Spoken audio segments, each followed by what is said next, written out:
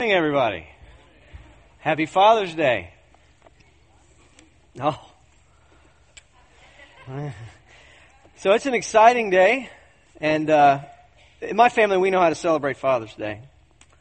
We have already had tons of adrenaline this morning. I'm going to tell you a quick story because I think for those of you parents it'll make you feel good to know that you're not alone.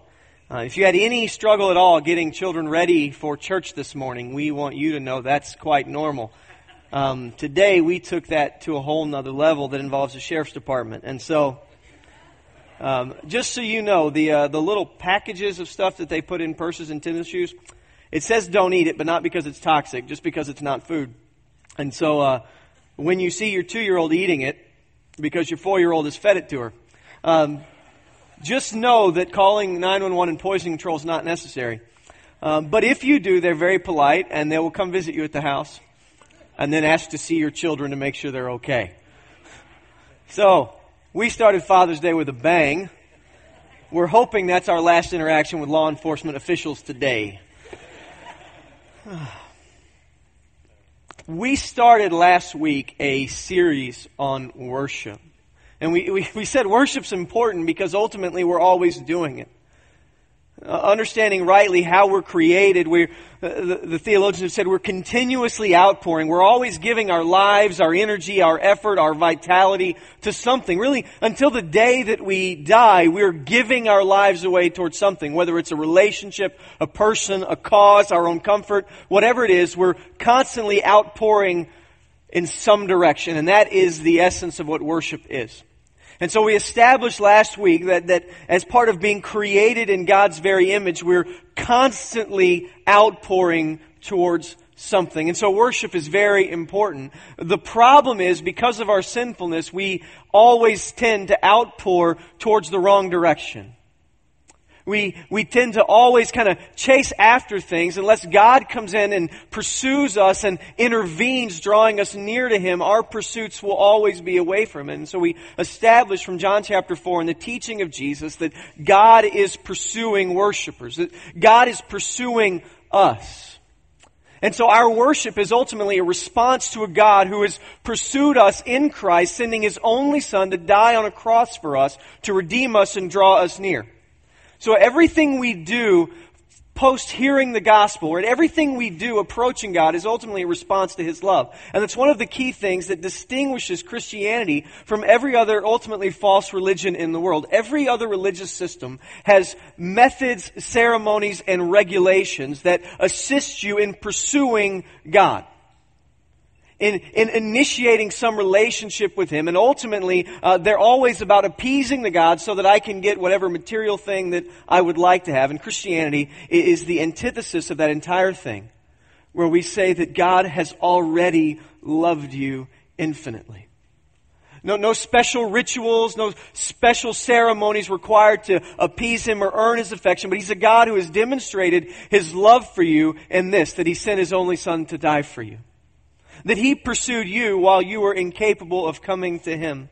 To quickly kind of run through those, if you'd like to see a few texts that we didn't have time for last week. In John chapter 6, Jesus is teaching, and it's tough teaching. He loses, about 95% of His followers in one sermon. Maybe that's a test of whether or not it was good. So if I do my job today, as Jesus did in John 6, 5 of you will come back next week. Listen to what Jesus says in John 6:44. No one can come to me unless the Father who sent me draws him, and I will raise him up on the last day. Interesting to note, the Greek word draws in John 6 is the same word in Acts 13 that they use when Paul is apprehended, bound, and drug out of the city to be stoned. So no one can come to me unless the Father is active in drawing them. And then later in John 6:65, Jesus again says, this is why I told you that no one can come to me unless it is granted him by the Father. And what I want you to understand from that as the starting point is that our presence before God as His people, worshiping Him, is because He initiated a relationship with us through Jesus. It's not because we decided to clean our act up and get religion. It's because God was gracious and His Spirit was sent chasing after us who were wayward, drawing us, dragging us towards Him. And some of us kind of understand that experience. We were busy chasing our own sinful desires, and all of a sudden, God just brought us to our knees in some instant. And sometimes it was progressive and slow because some of us are incredibly hard-headed. But we know that God has been pursuing us. And so our lives of worship is a response to Him because He has pursued us. So we begin with this statement that God seeks us because we don't seek Him, we can't. And so our worship is a response. But what I want to get in today is a long list you're going to see of biblical texts that seem to rub against that concept. And hopefully at the end we'll come to an understanding of how these two ideas work together. Because the Bible commands us to seek the Lord. And so what we established last week is that we can't seek Him and He seeks us.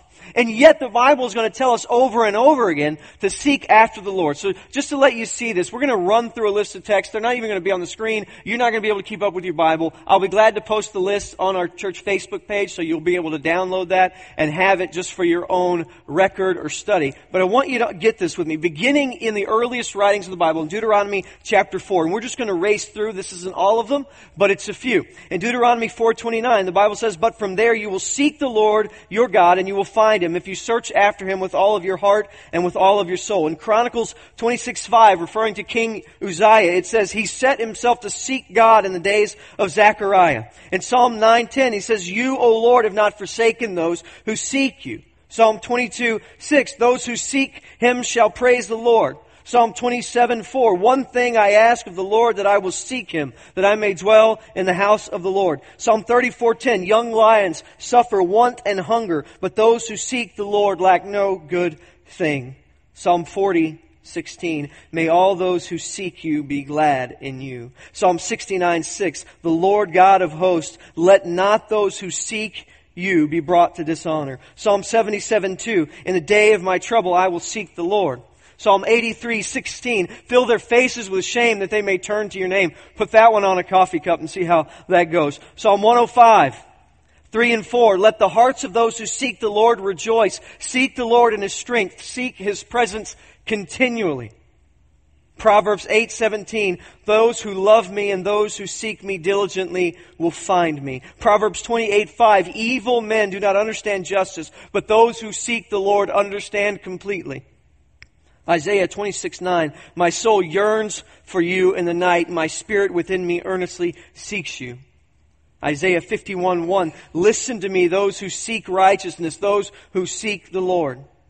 Isaiah 55:6, "Seek the Lord while He may be found. Call upon Him while He is near." Isaiah 58:2, "They seek me daily and delight to know my ways." Jeremiah 29:13, "You will seek me and find me when you seek me with all of your heart." Daniel 9:3, "Then I turned with my face to the Lord, seeking Him in prayers and pleas for mercy with fasting." And Hosea 5:15, "I will return again to my place until they acknowledge their guilt and seek my face."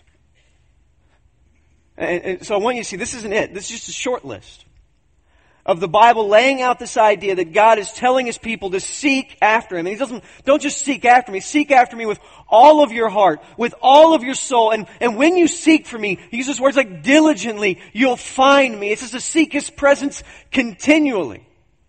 So seek the Lord, except then you go to Romans 3 and you go to Psalm 14 where the Bible tells us no one seeks God. So seek me, no one does. Seek after me. And then Ephesians, we studied last week, says, because of our sinfulness, no one can. So how do we make sense of this? How do we make sense of God's clear instruction, encouragement, and blessing to seeking Him, and the Bible's plain teaching that because of our sin, we do not seek Him and we cannot seek Him? There's two passages I want us to look at this morning to answer that question. The first is in Romans chapter 12. Now, a little over a year ago, maybe longer than that, we spent 6 weeks in these two verses alone. And I want to encourage you, if you want to dig into them, we did a series called Be Transformed. You can still go onto the podcast and download those, and I would encourage you to do that. But we're just going to get in a little bit to Romans chapter 12, verses 1 and 2. I appeal to you, therefore, brothers, by the mercies of God, to present your bodies as living sacrifices, holy and acceptable to God, which is your spiritual worship. Do not be conformed to this world, but be transformed by the renewal of your mind, that by testing you may discern what is the will of God, what is good, acceptable, and perfect. Now, I want to start with something very simple. I want you to see, when the Apostle Paul writes this, how important this is to him. He is making an appeal, an urgent request to people he dearly loves, that they would pursue the Lord as living sacrifices. So it matters to him. He also points out that it's in response to something else. You notice he says, therefore, brothers. So he's looking backwards. And the entire epistle to the Roman church, this whole letter, has laid out a few key things. One is the sinfulness of man. Romans 1 through 3. He just drives the case home that we are all sinful, that we're incapable of pursuing Him. Romans 3 through 6, he's driving home the reality that God is good and that He has offered salvation to us through Jesus Christ and faith in Him. And then he begins to kind of press the needle further in chapter 7 through about 8, where he's pushing in this idea that God will do this for us. That God's going to do this. Not you. You can trust Him. He's going to do this. And then he takes a little time in chapters 9 and 10 and 11. He begins to talk about, well, what about the people of Israel? Because it seems to us that they ran from you and that you've left them. And it's saying, no, the promises I've made to them, I've made to them, and I'll keep them. You can trust me. And then when we get into chapter 12, he says, in light of this, in light of our sinfulness, God's mercy, His certainty and trustworthiness, I want you to live in a certain way. I want you to live offering your lives as living sacrifices. But I want you to notice how he says we do this. We do this by the mercies of God. And there's a couple ways that's translated. If you've got an NIV, you'll see it. It says, in view of God's mercies. There's two ways of understanding this phrase that's translated here, by the mercies of God. One is to say that because of what He's done for us and our awareness of it, that should be our drive and our motivation to pursue it. Another way to understand this is to say that we do this by the mercies of God, that our pursuit of worshiping Him is by His mercy to us. It's not because we woke up one day and decided to clean ourselves up and all of a sudden be presentable before God as if we had the capacity to do that, and now we're going to be good worshiping people. That's not what he's saying. You do this. You live the Christian life because of God's mercy to you, and the fuel to do it, the strength, the energy to continue to wake up each day, live for God's glory as an act of worship, is something that He has given to you because He's good and merciful to you. So it's not something we do on our own strength. It's God pursuing us, God strengthening us, God empowering us by His Spirit, and with that said and done for us, giving us the motivation, the strength, and the energy to move forward, He tells us a certain way to live. To live as a living sacrifice. Now that's somewhat of an oxymoron when you think of it. Because this is how the sacrificial system works. You bring a lamb or a goat or whatever it is you have to the temple, and they don't just go, oh, look at that, you gave that to the Lord. We're going to go put that in God's sheep pen. Or, oh, this bird, we're going to put that in God's chicken coop and we'll keep it. That's not what we do with the sacrifice. A sacrifice was always killed. And so you have this new thing in the New Testament which says, look, we don't want you to bring sacrifices to the temple anymore because Jesus has paid in full for our sin. There's no need for additional sacrifice. We want you to offer up your lives as living sacrifices, presenting them before the Lord, offering them to Him completely. And so we are simultaneously living and dying. We're sacrifices, which means there's death to our own self, our own goals and desires and ambitions. And there's the new joy that comes as His Spirit infuses new desires, new ambitions, new goals for our lives. This week, the last 2 weeks, we've got to make some new friends on the soccer field with our kids. And we had lunch with some guys. And one of the questions this young man had for me is, Skeet, how did you become a pastor? Like, how does someone do that? That's probably seems weird. And so I just answered as honestly I could and said, look, I was chasing in one direction, and God radically changed my heart. I understood fully, as full as I can, what He had done for me when His Son died for me. And at that moment, he captured my heart, and I wanted to serve him, and I wanted to be with. I mean, why does a frat boy all of a sudden want to go to a Bible study? Can anyone sort that out for me? That's not natural. And what happened in my life and what happened in my heart is that all of a sudden this kid who had been raised in church, all of a sudden got this passion for God that I didn't create in me. Where I just wanted to consume the Bible. I mean, that's not a normal desire for a freshman in college, a sophomore in college who's running around trying to be in a fraternity. That's abnormal. But here's what God does. It's not just that He goes, okay, I'm gonna save you. You're gonna be in heaven now. That's just kicking it off. The Bible says that transformation is so significant. Jesus in John 3 says it's like being born again. It's like starting over. New passions, new desires, a new family identity as we're part of the people of God. A new ambition, not for our own glory, but for His. And so all of these new desires, new impulses begin to flood into us. And then the rest of the Christian life is figuring out how to faithfully follow the leading of the Holy Spirit as He does that. That's really the rest of it. That's what we're all going to do if we're pursuing Christ until then. It's just trying to sort out within the study of God's Word, prayer, time with the people of God. Okay, this is how the Holy Spirit's leading me. How do I be faithful to that? And how do I put to death these lesser desires that in the end will not bring the joy that they promise? It just says we're living sacrifices. We're putting an old way of life to death, and there's this new life that's coming in, and all of life is then presented to God. But it's done, you notice that, in view of His mercies, in response to them. I also want you to notice that He doesn't say that there's a particular religious ceremony in which you offer a sacrifice. He says we are to live our lives, offering up our bodies, all of us, as living sacrifices, holy and acceptable to God. He says this is your spiritual worship. Now, I want you to think through this. This is radically redefining worship.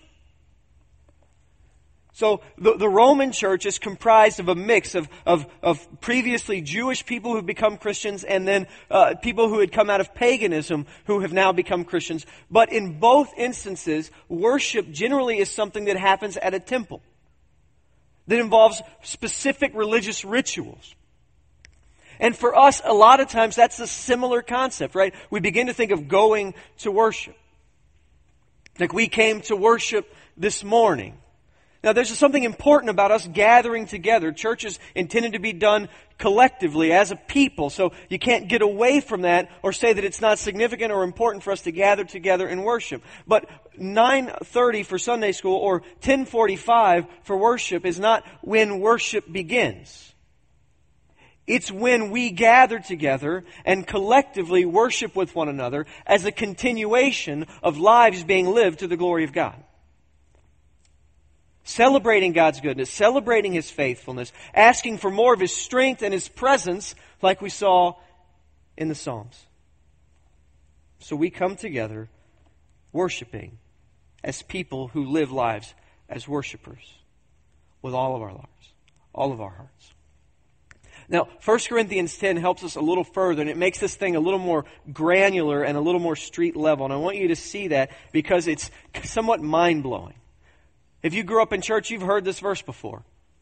But I want it to sink in a little bit. I want us to soak in what he's saying in 1 Corinthians 10:31. Whether you eat or drink or whatever you do, do all to the glory of God.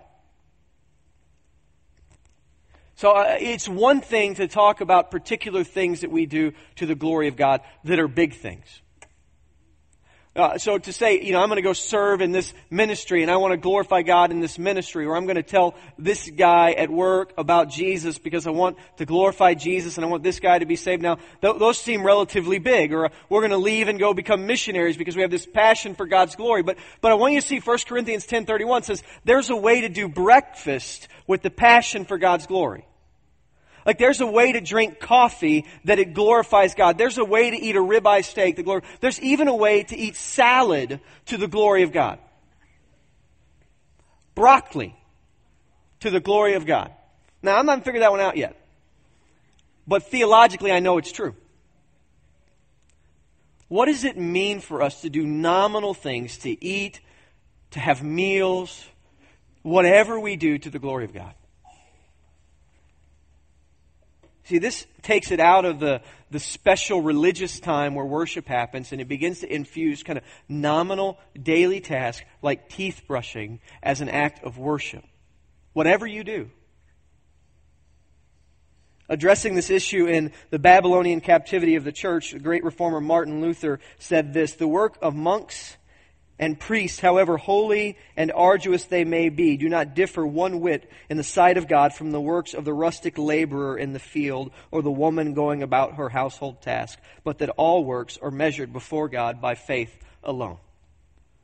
So this is what Martin Luther said. He said there's no special class of guys. So the guy that prepares the sermon, who preaches the sermon, he's doing something just as honorable to God as the housewife who cares for her children, as the school teacher who educates children, as the farmer who works in the field, as the businessman who runs a business, or the accountant who audits books, or the salesman who hopefully tells the truth when he closes the deal. But in all of those things, the job itself is no different before God as an opportunity to glorify Him. He says it's measured by our faith, and ultimately what Luther meant by that was, did we approach that task with a joy for the Lord and a desire to do it well in such a way that His glory would be seen and enjoyed? And so moms who raise up their kids in the home in such a way that communicates grace and love of Christ to those kids, they do it to the glory of God. Or when they're around other parents or in other settings, and they demonstrate that gracefulness, and they're ready. So 2 Peter, we bring that back. He says, always be ready when you're living this way to give a reason for the hope that's in you. So live dramatically different. Do everything for the glory of God, and be prepared when it's noticed as strange, but in a good way, to give a reason for it. That ultimately we live this way because God has given us everything, and He's blessed us so immensely through His Son. The school teacher who goes to work with other people's children, who teaches them, who raises them up, who trains them, who nurtures the soul, hopefully with the goal to glorify God and for Christ to be seen through them. They're entering into a sacred task. The businessman who runs a business and uses his ability as a leader to bless others and to make the name of Jesus known, he enters into a sacred task when he gets to his office Monday morning. The bus driver, the waiter, the cook, the farmer, all of these, Luther says, these are sacred tasks. Work given to us by God to glorify Him. So it's not just special jobs. It's not just teaching Sunday school or volunteering or something that everyone would say, oh, that's a high calling. What we're getting at here in 1 Corinthians 10:31 is that breakfast is a high calling. That work, whatever the job is, so far as it's moral and ethical, is a high calling, and can be done in such a way that it's an act of worship to God. Now this is difficult to sort out. So I want to talk at the most basic level, kind of what that might look like. How do I do that? And so we use the example, how do I enjoy morning coffee to the glory of God daily? Like, how do I do that? I mean, that sounds interesting. So I want to maybe talk about that from this perspective. I'm not a coffee snob. In fact, I prefer cheap coffee. So I would rather go to the Conoco station and get the community coffee they make than go to Starbucks. Now, I take people to Starbucks because I know that I'm abnormal. So I have very little appreciation for what kind of bean this is. It's like a blend, right? And I don't know, you blended coffee with coffee, so I don't know what the blend is. But everything's a blend, and that makes it sound fancier. And then you go and you have coffee. So a very little appreciation for whatever the nuances of coffee are. But I like it. I enjoy a cup of black coffee in the morning. Now, for me to appreciate it, I could sit next to a guy who maybe knows everything about coffee. He's one of those coffee nerds, and he's got the really good stuff that he made in his French press, and so he's got fancy coffee in a nice mug, and I've got gas station coffee in the paper cup. And we're next to each other. Now, coffee's guy, if he doesn't know Jesus, can appreciate everything about the coffee. Right? And he might know more about the elements of where this bean was picked and how it was roasted. And, I just ground it now so that, if you don't brew it within 10 seconds of it grinding. I don't know, right? And if you love coffee, hey, I love you too.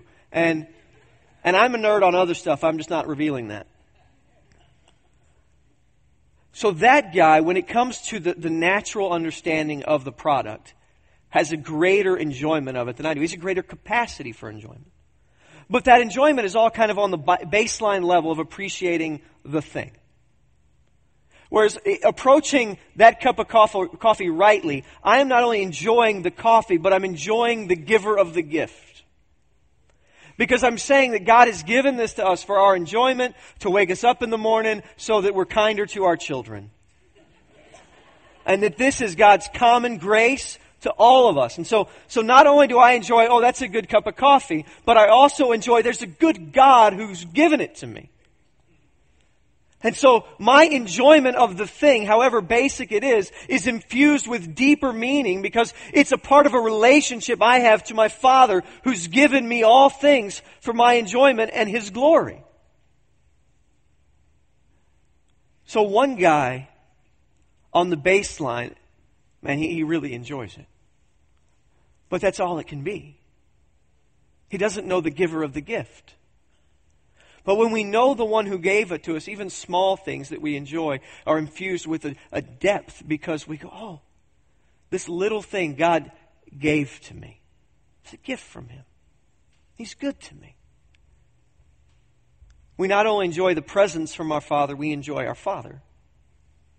Since it's Father's Day, it might be helpful to think of it this way. How many teenagers do we know that would look back and say, I wish I really didn't have a dad so long as the bills were paid and cards came on my birthday? I mean, if I got all the stuff that a dad gives me, right? If I got the toys, if someone gave me my first baseball glove, if I got a bike, maybe my dad hired a guy to come teach me to ride the bike, but I never interacted with the man. Are those equal? Right, we can obviously say that they're nowhere near on the same playing field. One is being a provider, the other is being a daddy. And who would rather have a provider over a daddy? Right? If we just enjoy the gift, that's what we've said. We said, just give me the stuff. But the celebration of the stuff is so much smaller than knowing the God who gave it to us. And if we only focus on the earthly thing, we miss it. And so when the Scriptures tell us that anything we can do to the glory of the God, that means that we maybe slow down from time to time and we just reflect on the fact that these are good gifts from our Father who loves us. And we rejoice in Him. We celebrate His goodness to us in nominal, seemingly small things. Because when you consider that everything we have, that we have life and breath in everything because of His goodness to us, there's great cause for celebration. Even on days when the sheriff's department comes to your front door. Philippians chapter 3 and chapter 2 bring these to a head for us. And we'll start in chapter 3, and we're going to backtrack a little bit because I want you to see how this kind of enjoyment, this kind of worship of God as a full pursuit of our lives, even in the smallest things, works. So go to Philippians chapter 3, verse 13.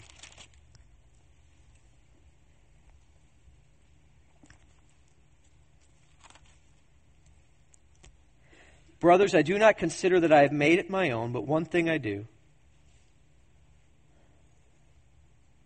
Forgetting what lies behind and straining forward to what lies ahead, I press on towards the goal for the prize of the upward call in Christ Jesus. I want you to flip back with me now to Philippians chapter 2, real quick to verse 12.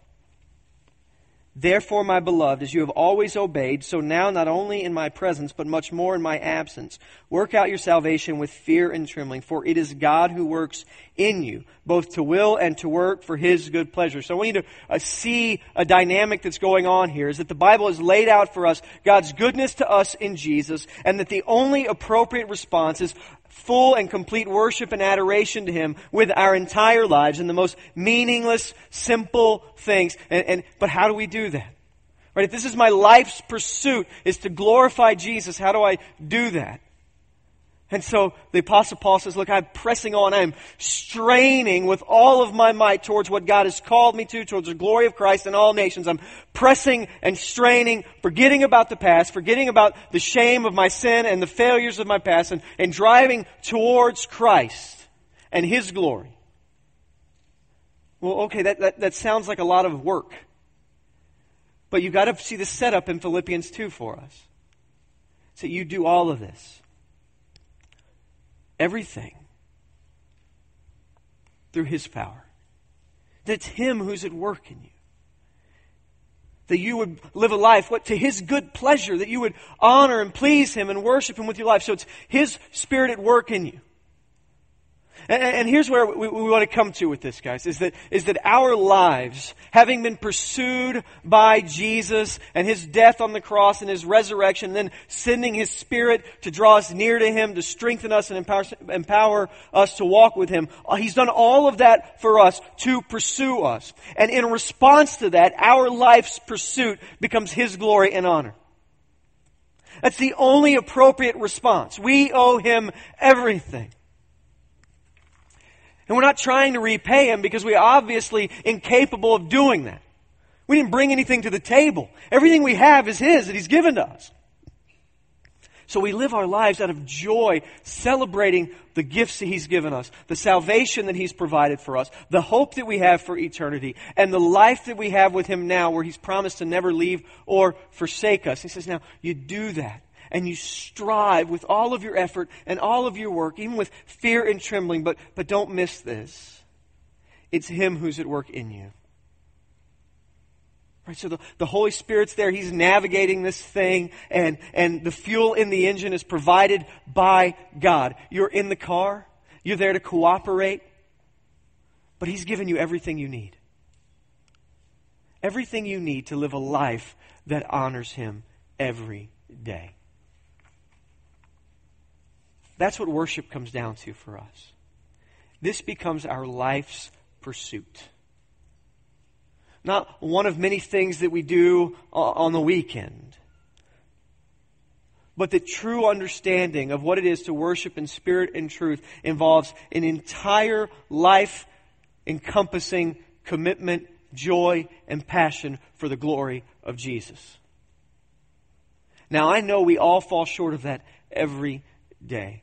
But my encouragement to you is this, is that the Spirit is present and He's working to do this in you. So when you stumble, when you fall short, be like the Apostle Paul, who says, I forget what lies behind and I press on. Because as we sang, there are countless second chances at the cross. His mercies are new every morning to us, and they're new every morning because we need them every morning. And He's good. And if you're here today and you say, oh, this is interesting, this is unique, and maybe I want to consider who Jesus is and whether or not I want to follow Him, let me encourage you with this, with the words of the Psalms. Seek Him while He is near. God has been merciful and patient with us. He's offered His Son to forgive us of all of our sins by His death and resurrection. But a day is coming when He will return and there will be judgment. And so my encouragement to you, my plea to you would be to trust Him today. We don't have a promise of another day. We don't have a guarantee of anything. But what we do have is a God who sent His only Son to die for us, who has said this, if you simply trust me, that all of your sins will be taken away. There'll be no more penalty or judgment. That you will stand before God cleansed and spotless. And He will declare on the day of judgment, not guilty, and welcome you as a son. or a daughter. And we will spend eternity lavishing in the riches of the God who loved us and praising the name of His Son, Jesus. And what a better way to kick off today than preparation for eternity, worshiping this God who saved us.